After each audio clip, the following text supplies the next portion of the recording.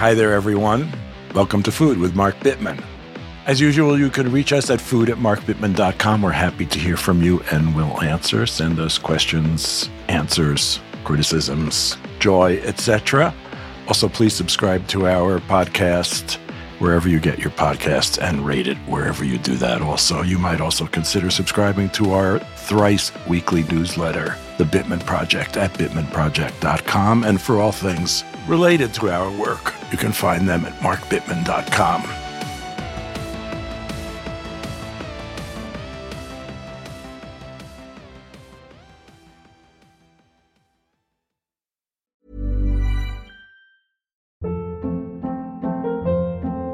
Hold up. What was that? Boring. No flavor. That was as bad as those leftovers you ate all week. Keke Palmer here. And it's time to say hello to something fresh and guilt-free. Hello Fresh. Jazz up dinner with pecan-crusted chicken or garlic butter shrimp scampi. Now that's music to my mouth. Hello Fresh. Let's get this dinner party started. Discover all the delicious possibilities at hellofresh.com. Hey, it's Ryan Reynolds, and I'm here with Keith, co-star of my upcoming film, If, only in theaters May 17th. Do you want to tell people the big news? All right, I'll do it. Sign up now and you'll get unlimited for $15 a month and 6 months of Paramount Plus Essential Plan on us. Mintmobile.com/switch. Upfront payment of $45 equivalent to $15 per month. Unlimited over 40 gigabytes per month. Face lower speeds. Videos at 480p. Active Mint customers by 531.24 get 6 months of Paramount Plus Essential Plan. Auto renews after 6 months. Offer ends May 31st, 2024. Separate Paramount Plus registration required. Terms and conditions apply if rated PG. There's never been a faster or easier way to start your weight loss journey than with PlushCare. PlushCare accepts most insurance plans and gives you online access to board-certified physicians who can prescribe FDA-approved weight loss medications like Wegovy and Zepbound for those who qualify. Take charge of your health and speak with a board-certified physician about a weight loss plan that's right for you. Get started today at plushcare.com/weight loss. That's plushcare.com/weight loss. plushcare.com/weight loss. Have you ever bought something, owned something that really inspired you to up your game? A tennis racket, a new pair of running shoes, a new piece of cooking equipment that made you just want to cook your brains out? I know that when I first started cooking on induction burners, I just couldn't stop. It was so much fun. When we own exceptional things, they inspire us to do exceptional things. The all-new Lexus GX has an exceptional capability that will have you seeing possibilities you never knew existed. Its advanced technology and luxurious interior mean that wherever you go, you'll never go without. Some of the features that are available on this car include dynamic sky panorama glass roof, front row massaging seats, you know you want that. Available 33-inch all-terrain tires, which you will want when you check out the multi-terrain Select. These are really great features, the kind of features that will make you proud and happy to own a Lexus GX. Live up to the all-new Lexus GX, luxury beyond limits. Experience amazing at your Lexus dealer.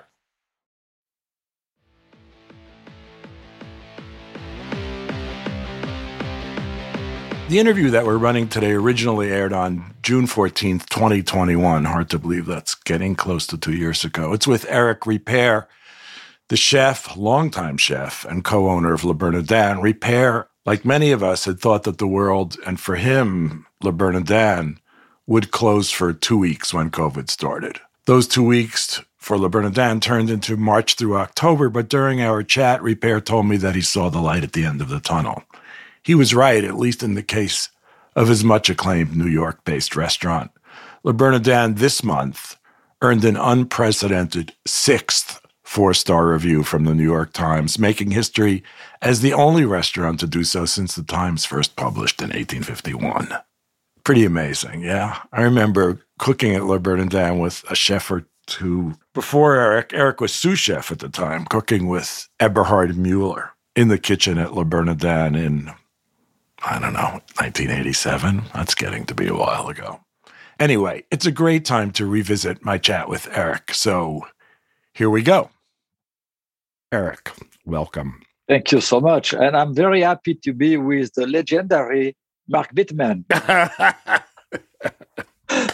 Well, thank you for saying that. I have to say, I mean, this is going to sound terrible. Well, we can edit it out, but I was called legendary by someone last week and I practically fell over. But anyway, I guess we're getting to the age where no one knows what to call us. So legendary is, I mean, they could say old white guy, I suppose. So. No, you are a legend. You are a legend with everything you have accomplished in your career. And well, we all know that in our world, the food world. So thank you. Okay. Thank you. Okay. We can stop the log rolling, as we say.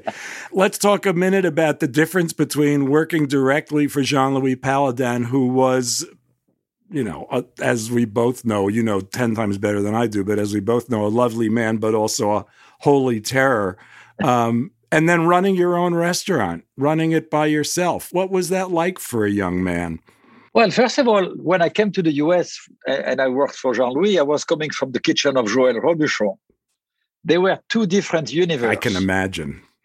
And if I can make an analogy, it's like coming out of Catholic school and going straight to Woodstock. So obviously Jean-Louis was Woodstock.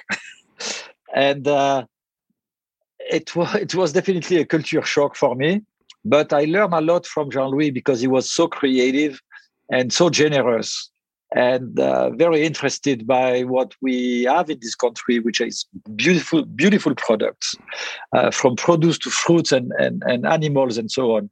So I learned a lot from him. But we were working in that very tiny kitchen, and I'm sure you have been in that tiny kitchen many times. Yeah. And he was doing miracles every day with the team because he was coming back from visiting a farmer or someone who was harvesting soft-shell crabs, and he would come at 5 p.m. and he would write the menu for the same night, and whatever you thought would be on the menu wasn't, and you had to redo completely everything. And it was complete chaos, and he loved it, and we actually were having fun with that kind of chaos in his kitchen. Then when I came to New York, it was different, of course. And then when I came to Le Bernardin was a very structured and very well oiled machine and very disciplined in the kitchen as well. So I was departing from the freedom that and the fun that was in Jean-Louis' kitchen to something that was fun in a different way, if I may. Le Bernardin had more of a fixed menu. You knew what was going to happen every day. It was pretty regimented and so on. Do you know, yes. The first time I heard a story like the story you just told about Jean-Louis, I think actually Jean-Georges Van Richten told me this story about someplace he worked when he was young, where the chef would come in and say, "No prep, do not do prep. I will tell you the menu an hour before we are due for service, and then you will know what to prep." And to me, that sounds very difficult for the chefs, of course. But as a diner, that sounds like the most exciting thing imaginable. It can be fantastic, but you take a risk. Right. Because it's almost like a guinea pig, because what are the chances that even a genius chef is going to have an amazing idea for every dish every day with different ingredients that he finds at the last minute on the markets and so on? It's very unlikely. So with Jean-Louis, actually, I learned how to accept failure sometimes. Interesting. Because some of the dishes were not, they were too new. We didn't have time to really train or know if it was working or not. And sometimes when he was eating the right note, it was the best meal of your life, the best dish ever. But sometimes we were like a bit of inconsistent. And for me, it was interesting. It was an interesting experience because at Robuchon, we were terrified by failure. It was not something that was accepted in that culture. So Jean-Louis really reconciled a lot of things for me by having that kind of I call it crazy, but crazy lifestyle and crazy ideas of bringing ton of ingredients, putting them on the kitchen table and saying, guys, I think we're going to do this and we're going to do that and let's do it. And you were like, oh my God, I have half hour to really do that. And so anyway, it was interesting. Terrifying, yes. I mean, as someone who on a very minor level is constantly making stuff up and never knowing what dinner is going to look like until it's really cooked.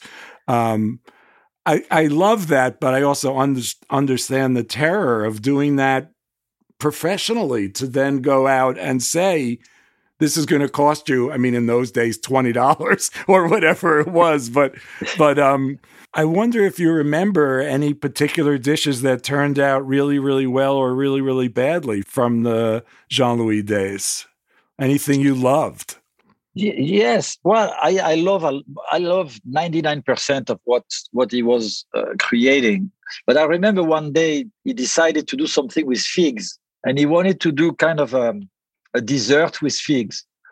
And he didn't really explain. I don't think he really knew himself how to do what he was asking us to create. And we didn't remove the skin of the figs. And that became so bitter. And the texture was so chewy and so disgusting. And we were like, we cannot really serve that. And we did serve it, actually. And one great dish is, one day he brought back some live lampreys.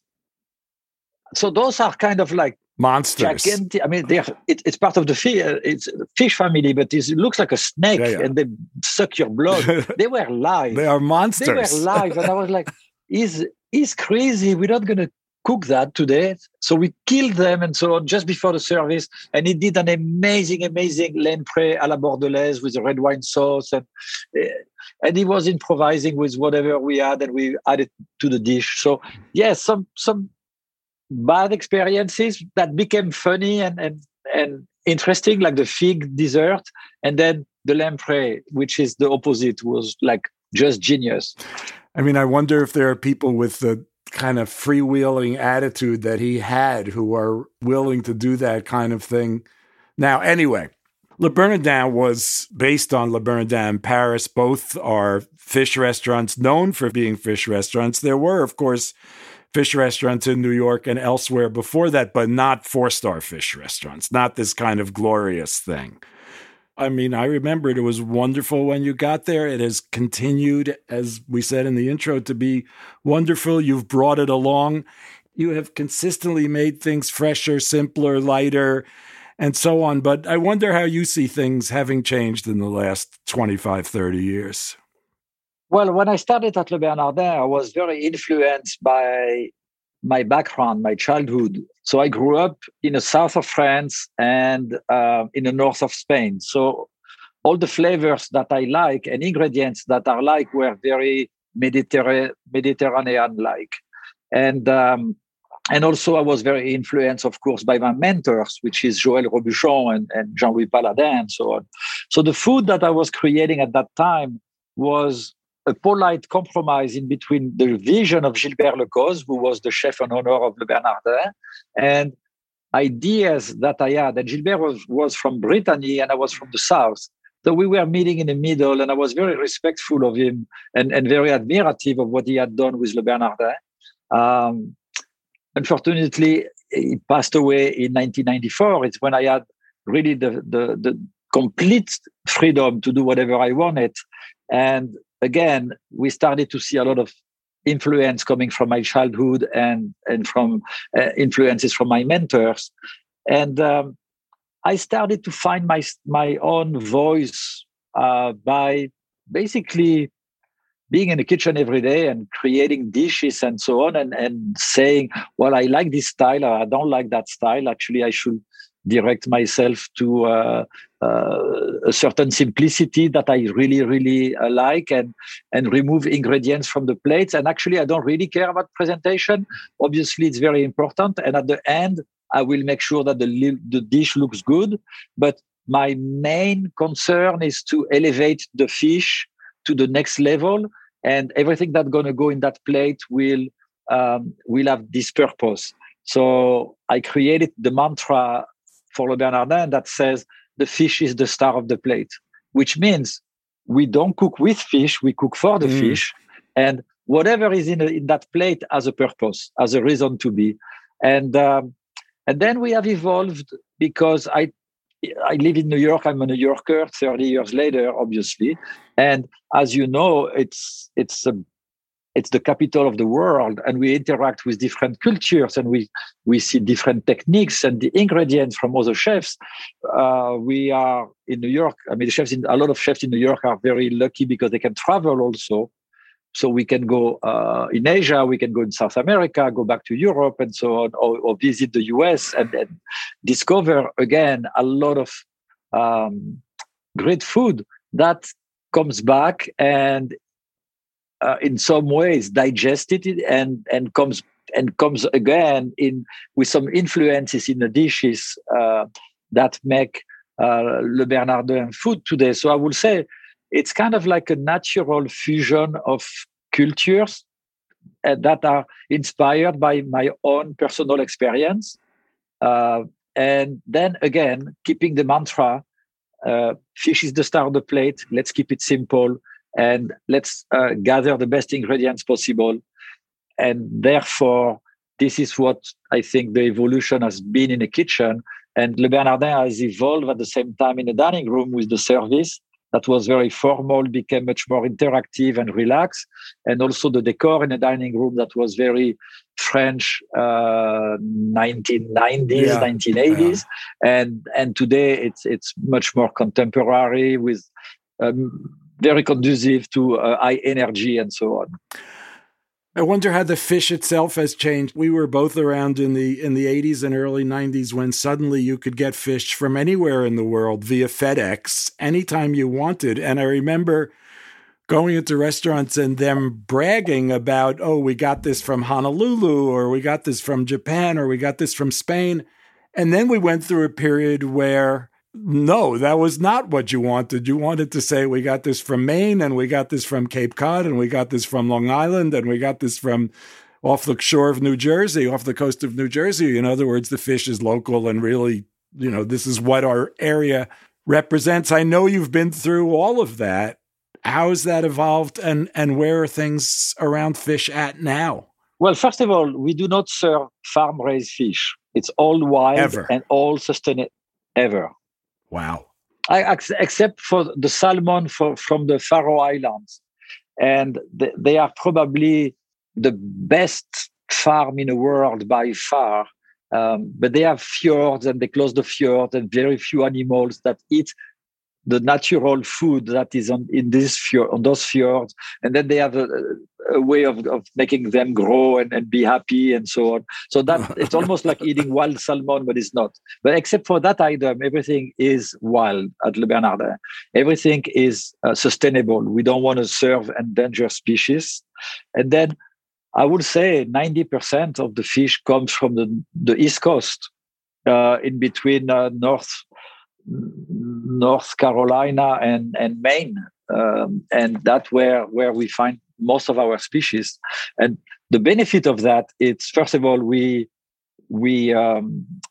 support the local fishermen in our region, so it's helping the economy, obviously. And then we have fish that is super fresh. I mean, I called Portland, where they have an auction house for the fish before 6 o'clock at night, and I will get the fish in rigor mortis tomorrow morning before 7 o'clock. You cannot beat that. No, you can't. That's fantastic. Yeah.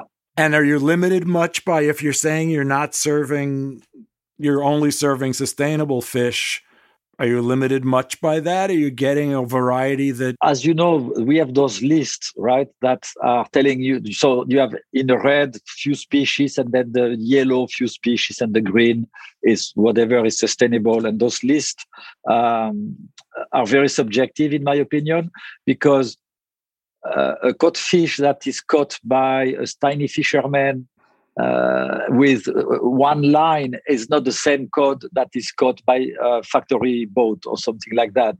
And so therefore, sustainability is very subjective. You have to use your common sense. You have to use those informations that come from organizations like NOAA, which is a governmental organization, and then you find your way, and you know what is sustainable or not. Now, I have to say, in the US, I'm very impressed by the efforts of the government to create sustainability. They have a very strict rules, and the fishermen follow those rules very carefully, because they will lose the license and their boat if they cheat. So they have quotas of fishing. They have areas where they can go and fish. They have seasons where they can catch the fish or not. When the fish is reproducing, they cannot go, and so on. So we are in the US pretty well off with making sure that we do not deplete the population of the fish. One of the great success stories is the striped bass, and I'm sure you remember at one point striped bass was on the verge of disappearance, and the stock was collapsing and so on.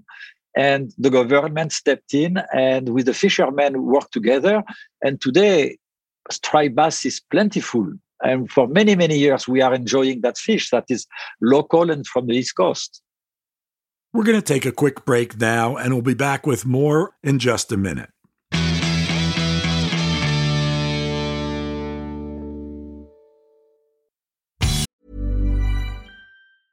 Hey, it's Paige DeSorbo from Giggly Squad. High quality fashion without the price tag. Say hello to Quince. I'm snagging high-end essentials like cozy cashmere sweaters, sleek leather jackets, fine jewelry, and so much more. With Quince being 50 to 80% less than similar brands.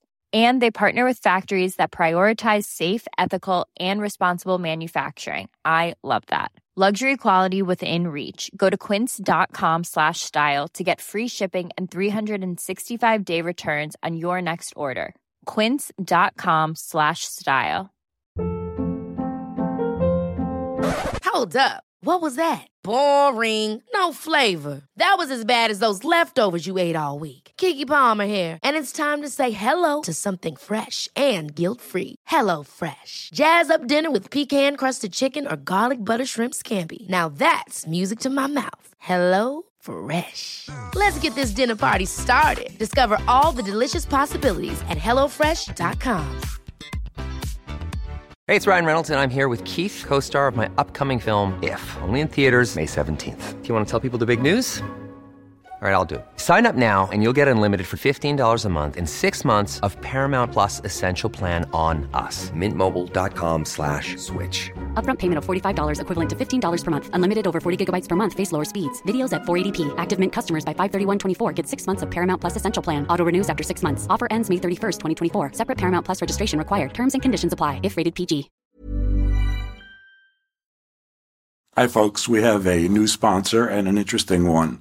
We all take about 20,000 breaths a day, and Americans spend about 90% of our time indoors. That indoor air that we breathe can be up to 100 times more polluted than outdoor air, according to the EPA. And indoor air pollutants can cause respiratory symptoms like sneezing, congestion, scratchy throat, and even more serious health problems like lung and heart disease. So, what's the solution? Introducing Air Doctor, the air purifier that filters out 99.99% of dangerous contaminants, so your lungs don't have to. This includes allergens, pollen, pet dander, dust mites, mold spores, and even bacteria and viruses. Air Doctor comes with a 30-day money-back guarantee, so if you don't love it, just send it back for a refund. Head to airdoctorpro.com and use promo code BITTMAN, BITTMAN, and you'll receive up to $300 off air purifiers. Exclusive to our listeners, you will also receive a free 3-year warranty on any unit, which is an additional $84 value. Lock in this special offer by going to airdoctorpro.com. That's airdoctorpro.com and use the promo code BITTMAN. Hi, folks. A word from our friends at Made In. Did you know that most of the dishes in Tom Colicchio's craft restaurant are made in pots and pans? The braised short ribs, made in, made in. The Rohan duck, made in, made in. The heritage pork chop, you got it, made in, made in.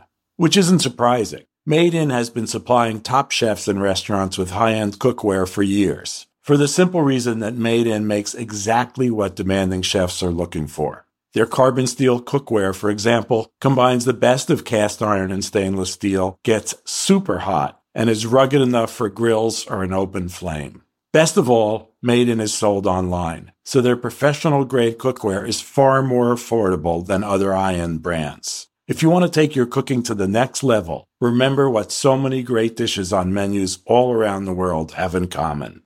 They're made in, made in. Save up to 25% this Memorial Day from the 18th until the 27th. Visit madeincookware.com. That's madeincookware.com. Thanks. Have you ever bought something, owned something that really inspired you to up your game? A tennis racket, a new pair of running shoes, a new piece of cooking equipment that made you just want to cook your brains out? I know that when I first started cooking on induction burners, I just couldn't stop. It was so much fun. When we own exceptional things, they inspire us to do exceptional things. The all-new Lexus GX has an exceptional capability that will have you seeing possibilities you never knew existed. Its advanced technology and luxurious interior mean that wherever you go, you'll never go without. Some of the features that are available on this car include dynamic sky panorama glass roof, front row massaging seats, you know you want that. Available 33-inch all-terrain tires, which you will want when you check out the Multi-Terrain Select. These are really great features, the kind of features that will make you proud and happy to own a Lexus GX. Live up to the all-new Lexus GX. Luxury beyond limits. Experience amazing at your Lexus dealer.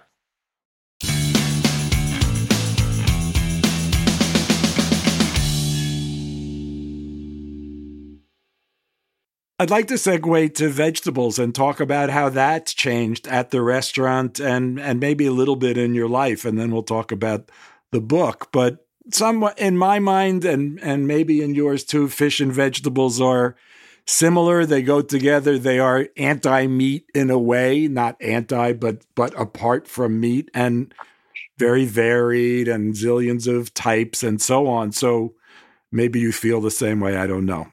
Well, first of all, I love vegetables. So when I was a kid, I had a grandmother that was Italian, another one who was from Provence. My mother loved fine dining.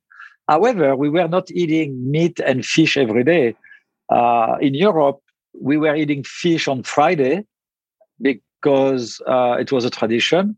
And then very often on Sunday, you had a roasted chicken or a leg of lamb.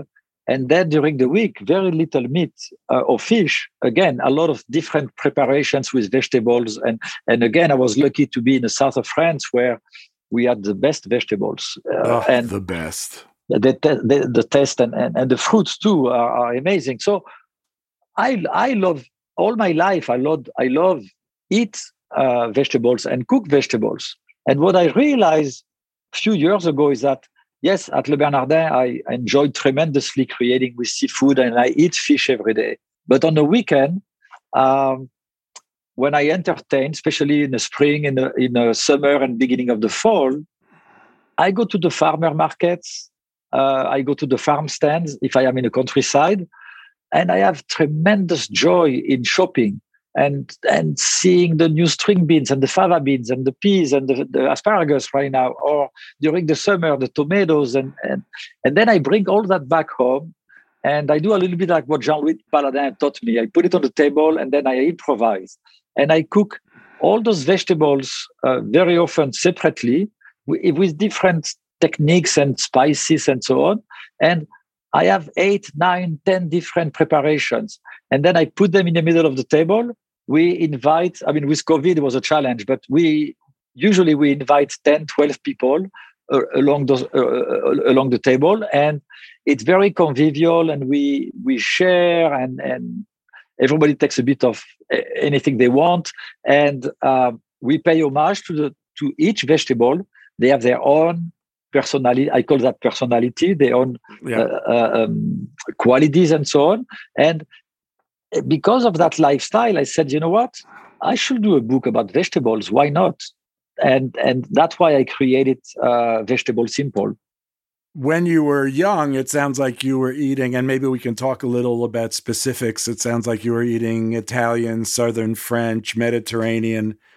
Vegetable Simple is the simplest collection of vegetable recipes I have ever seen. The title is perfect. When I think of Le Bernardin, in a way, when I think of you, this is what I think of, the simplest treatment of something that is legitimately called cooking in a way. It's very much like your fish. Can you talk about that, but also a little bit how different that is from what vegetables were like when you were growing up?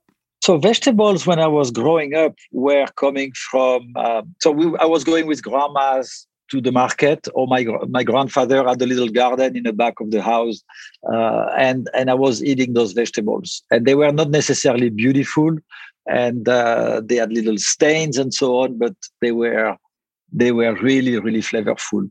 And then when I live in Paris, when I was going to the markets, the vegetables were beautiful too, and delicious as well.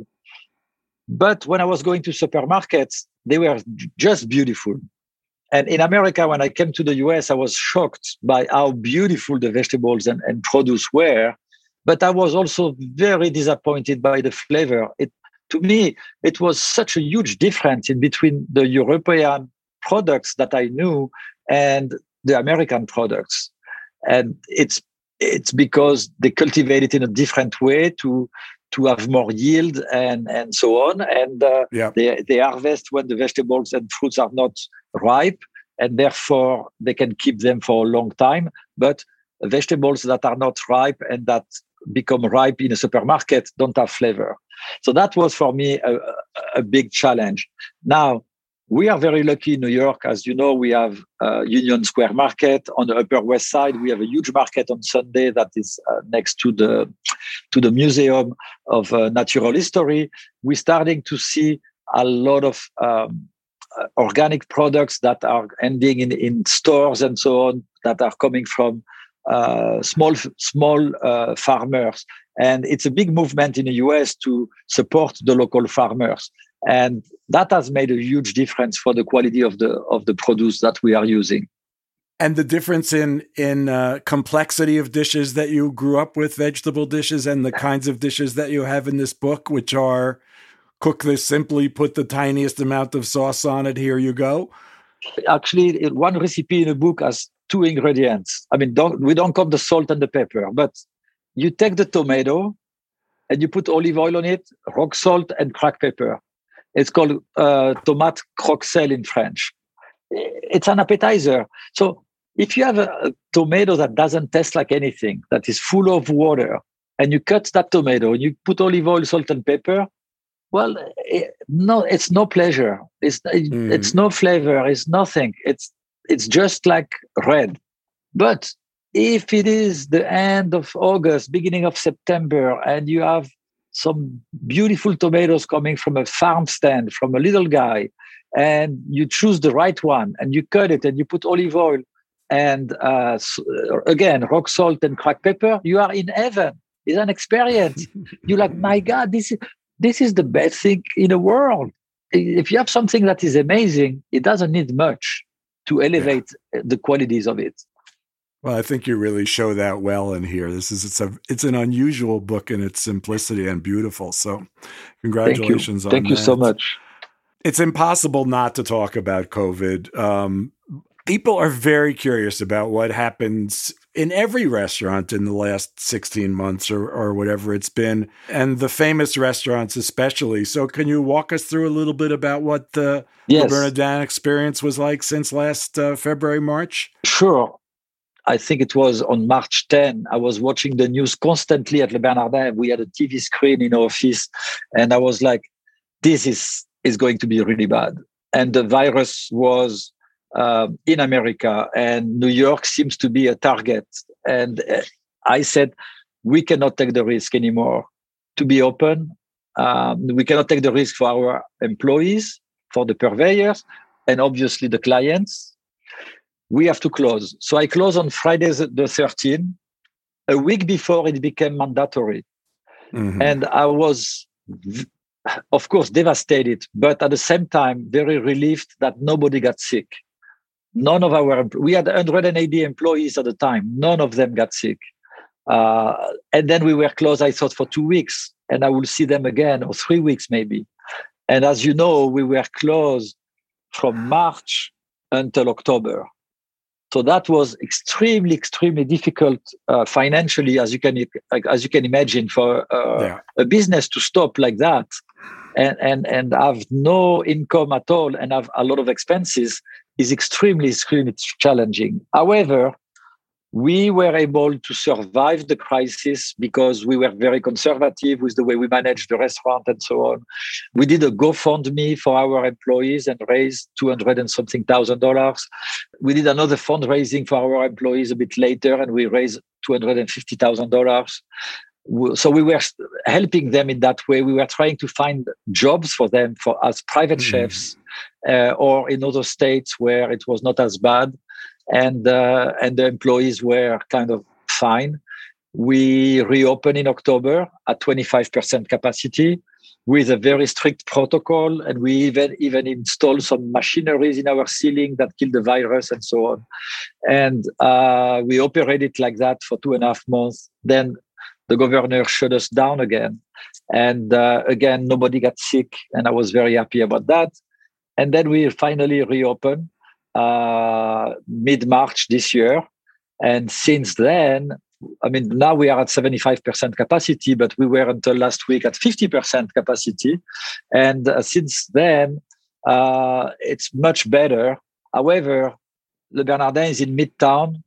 The buildings are empty. People are working from their house. So we're not open for lunch. And then Broadway is closed. So we don't have people that are going to the shows. But we do about 110, 120 covers a night. We don't have any private events. So all of those things are challenging, but we are able to operate normally and to compensate our employees properly as well with good salaries and so on. And now we are waiting for, again, New York to be at 100%, Broadway to reopen, people to come back to work, and then we will be fine. But I see the light at the end of the tunnel, and I'm very happy that nobody got sick. All our employees are vaccinated, and it's also a relief for us. Has the food changed in the last year? Were you able to work on new dishes? Did you think about things differently? We have been working on new dishes, of course, since we closed, and our menu has changed quite a bit with, again, new dishes. It is challenging to find good products in general because a lot of especially when you deal with little companies or little farmers or fishermen, right? They have been so challenged by the crisis. A lot of them, unfortunately, went bankruptcy, and a lot of them closed. And you do not find the products easily because it doesn't exist any longer. I take an example. It was a family in Maine that was picking crab meat, and that family had the best crab meat in the Northeast, and they couldn't sustain because their clientele were high-end restaurants all over the country and some luxurious hotels, mostly. And then when we closed, they couldn't sustain it, so they're doing something else. Right.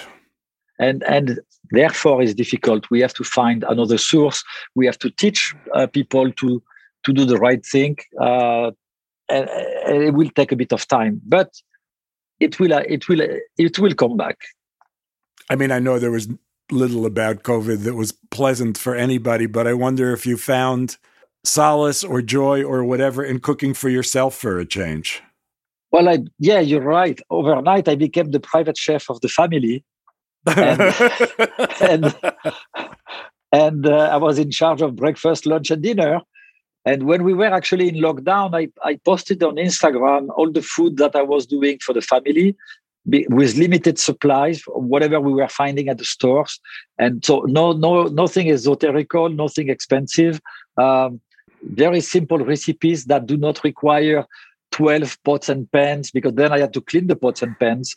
I didn't have 12 burners. I didn't have help and so on. So I documented those recipes to help people that were in lockdown. And then in May, with World Central Kitchen, which is the organization of José Andrés, and City Harvest, that is the biggest food rescue organization in New York and in the world, we worked together. And Le Bernardin was doing 400 meals a day that were going to doctors and nurses that were staying in our neighborhood in hotels. They were here from out of state to support the New York doctors that were either way too tired or sick by the virus. And then at one point, all those doctors and nurses went back to their states, and we cooked for shelters. So we were cooking 5 days a week, 400 meals for shelters until December, from May to December. Were you doing those 400 meals at the restaurant or some other kitchen? No, in our kitchen in private events. And we were doing that. And we were doing really, I was very happy. And I actually took a lot of pictures for my social media to inspire people to show what we were doing, because the purveyors were very nice to us. They were giving us the food at cost, or sometimes even like they were really gifting us the food. And we were able to give food that was restaurant quality to people in shelters. Like when we were giving salmon steaks, was like an 8-ounce steak of fresh salmon with a beautiful vegetables that we had at the time, and also something, a starch to be nutritional, right? And a sauce. We were making a sauce every day, a different sauce. And actually, to make sure it was good and at the same time it was practical for us, we were eating that for our own lunch. And why not? If it was good for us, it was good for everybody else. One more question, and then I'll let you go. What have you been cooking for yourself recently? Let's get specific. What are you eating? Last Sunday, I made a chicken stew. Almost like a Navarin of lamb, like which is a stew with spring vegetables and paprika and so on. But I did it with chicken.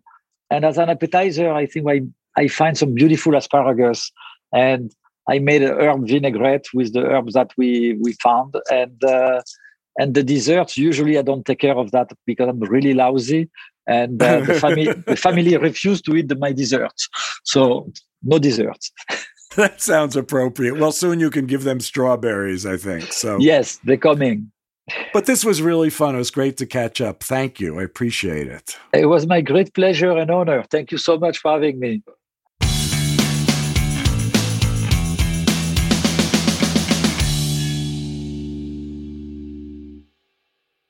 Another recipe from Eric Ripert's new book, Vegetable Simple.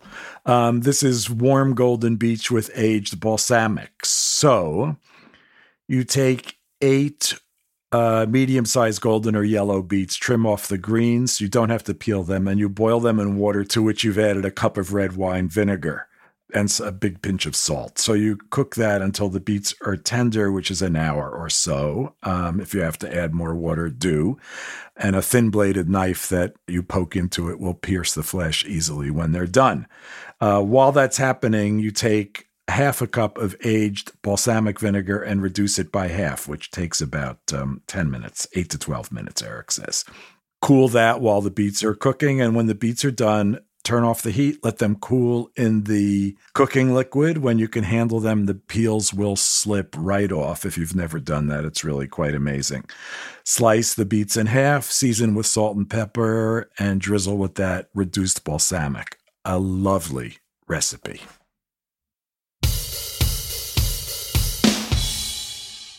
Okay, now's when we're going to answer a few questions from listeners.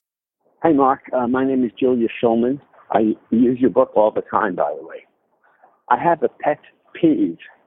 Why, when you're in a restaurant, before you even taste the food, the waiter comes around with this huge pepper mill and asks, "Pepper?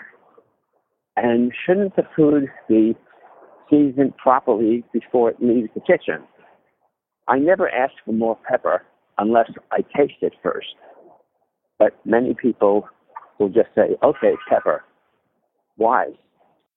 Freshly ground black pepper? Well, it's just become, it started in the 70s, which is a long time ago, but it's just become this thing that shows that you're a good restaurant, that you offer freshly ground black peppers. So I have two interesting stories about this. One is that my father, who, as you know, was a maniac, once went insane in a restaurant because they didn't offer him freshly ground pepper. Like, what kind of restaurant is this? No one comes over and offers freshly ground pepper. That's one. And the other is probably the reason they started bringing pepper mills out from the kitchen or wherever, from the back of the restaurant to the table, is that people used to steal pepper mills. And I was once at a restaurant, again, with my parents and my friend Bruce, and I think his parents, and we brought our friend, who I refer to by his initials, which are JB, and JB stole the pepper mill, and they came running out after him and embarrassed us all in the parking lot. So, but it is sort of, yes, of course the food should be perfectly seasoned, but you might want to put your own salt and pepper on it. I mean, my big pet peeve surrounding this is that they've taken, and this is pre-COVID, they've taken the salt off the table. So now you have to ask for salt if you want salt. So yeah, it's a minor annoyance, but hopefully my story's made up for it. We're going to address one of your questions now with Kate and Daniel. Hello, this is Helen Conroy. Is there some step for cooking prep, or baking for that matter, that one always sees in recipes, but that you routinely ignore? I have one that I can think of off the top of my head, and that would be peeling ginger. I don't do it. I just take the ginger out, and I don't chop it either. I just grate it with a microplane, and it seriously has saved me so much time every time. It's an awesome trick, and I'm super proud of it. Daniel? That's a good one. Now that you meant, it's funny, I was racking my brain when Mark asked the question, but now that you mentioned that, I feel like there's a million prep things that I never do. I don't peel carrots. I don't think I've ever peeled a tomato in my life. Not that all recipes call for that, but some do, and I don't think I've ever bothered. I never cut the little stem tip off of garlic. People can eat that, not a problem. I don't devein shrimp, which a lot of people don't like, but I just don't do it.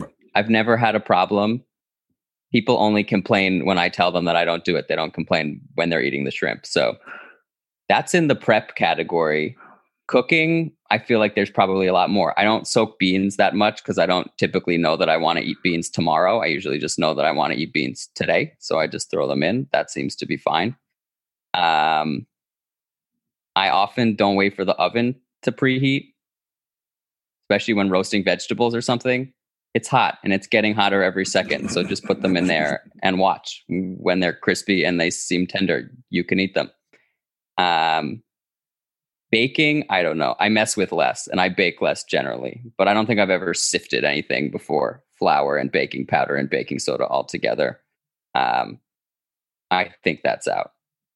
I'll measure in baking. I won't really measure that much in cooking, but we all seem to survive. I'm with you. I went through a period of not even peeling garlic because my copy editor at the Times, Pat Gorowski, used to say, well, the peel's going to come off somewhere along the line, but then you have to fish it out. So tomato peeling, absolutely.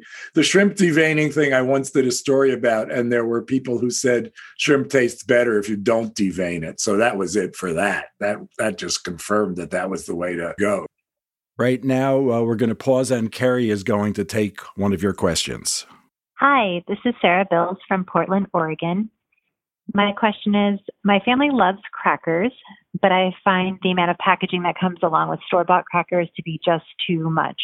Do you have a great go-to cracker recipe so that we can make them at home? And bonus points for a grain-free cracker for when my celiac friend visits. Hiya, Sarah. Carrie here, and I'm going to help you with a rather breathless version of Mark's crackers. The full recipe appears on the Bittman Project with a lot more detail, but I think we can do it. 400-degree oven, preheat with a pizza stone or a metal baking sheet to get hot while you make the dough. Then you're going to cut 2 tablespoons butter or good quality vegetable oil or olive oil, and a half teaspoon salt with 1 cup flour. I'm going to take the gluten-free challenge and say you can either use a 1-to-1 baking mix. People like Bob's Red Mill, though I haven't tried it for this recipe. But I'm going to go for a half cup each chickpea flour and brown rice flour for a whole grain version. Doesn't that sound good? Let's try it. It either works or it doesn't. Okay, onward with the dough that does work. We've got this course meal now. We're going to add a 1/4 cup of water. It should come together in a ball. If it doesn't quite yet, add water 1 tablespoon at a time till it does. Knead a couple times, then cut the dough in half. We're going to work in batches. Put a piece of parchment paper down and sprinkle it lightly with flour, and then roll the dough to 1/8 inch thick. I know it's thin, but the dough is forgiving, and so are we. So you have to patch it, whatever it takes to get there. Then score it into the triangle, squares, or rectangle shape you and your family like. And then the most important thing is poke it all over with a fork. This is called docking to help it bake evenly, like saltines. It'll look a little bit like saltines. And then you take that whole piece of paper and pop it on the hot surface and let it bake for 10 minutes before you peek underneath and see if it's brown. If you've got some goldenness going and the dough is firm to the touch and starting to get colored on top, then take it out. Otherwise, let it go another 3 to 5 minutes. Put it on a wire rack and let it cool while you work with the other half of the dough. Resist the urge to eat all the crackers right away. Let them cool, break them into pieces, and then store them in an airtight container, and they'll keep for a couple days. That's it for this week's listener questions. If you have a question about food, cooking, or whatever, call our listener question line at 833-FOOD-POD, or to put it another way, 83-33-66-3763.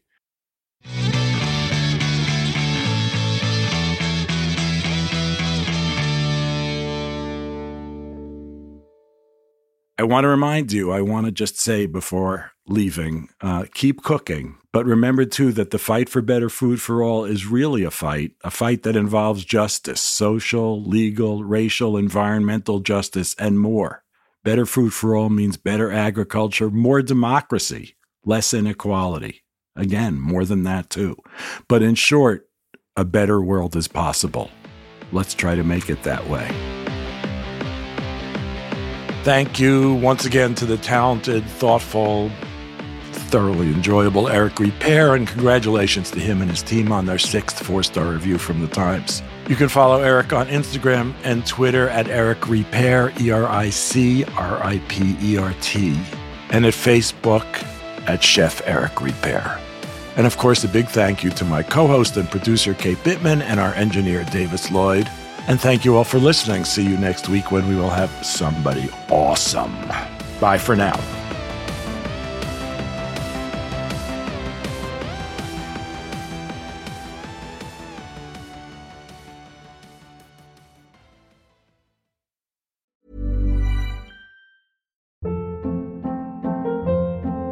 Hold up. What was that? Boring. No flavor. That was as bad as those leftovers you ate all week. Keke Palmer here. And it's time to say hello to something fresh and guilt-free. Hello Fresh. Jazz up dinner with pecan-crusted chicken or garlic butter shrimp scampi. Now that's music to my mouth. Hello Fresh. Let's get this dinner party started. Discover all the delicious possibilities at HelloFresh.com. Why don't more infant formula companies use organic, grass-fed whole milk instead of skim? Why don't more infant formula companies use the latest breast milk science? Why don't more infant formula companies run their own clinical trials? Why don't more infant formula companies use more of the proteins found in breast milk? Why don't more infant formula companies have their own factories instead of outsourcing their manufacturing? We wondered the same thing. So we made ByHeart, a better formula for formula. Learn more at byheart.com. When you make decisions for your company, you look for the no-brainers. If you have a lot of mailing to do, Stamps.com is the ultimate no-brainer. Use the Stamps.com mobile app to mail everything you need to keep your business running with up to 89% off USPS and UPS. Make the same no-brainer decision as over 1 million other businesses with Stamps.com. Use code PROGRAM for a special offer. That's Stamps.com, code PROGRAM.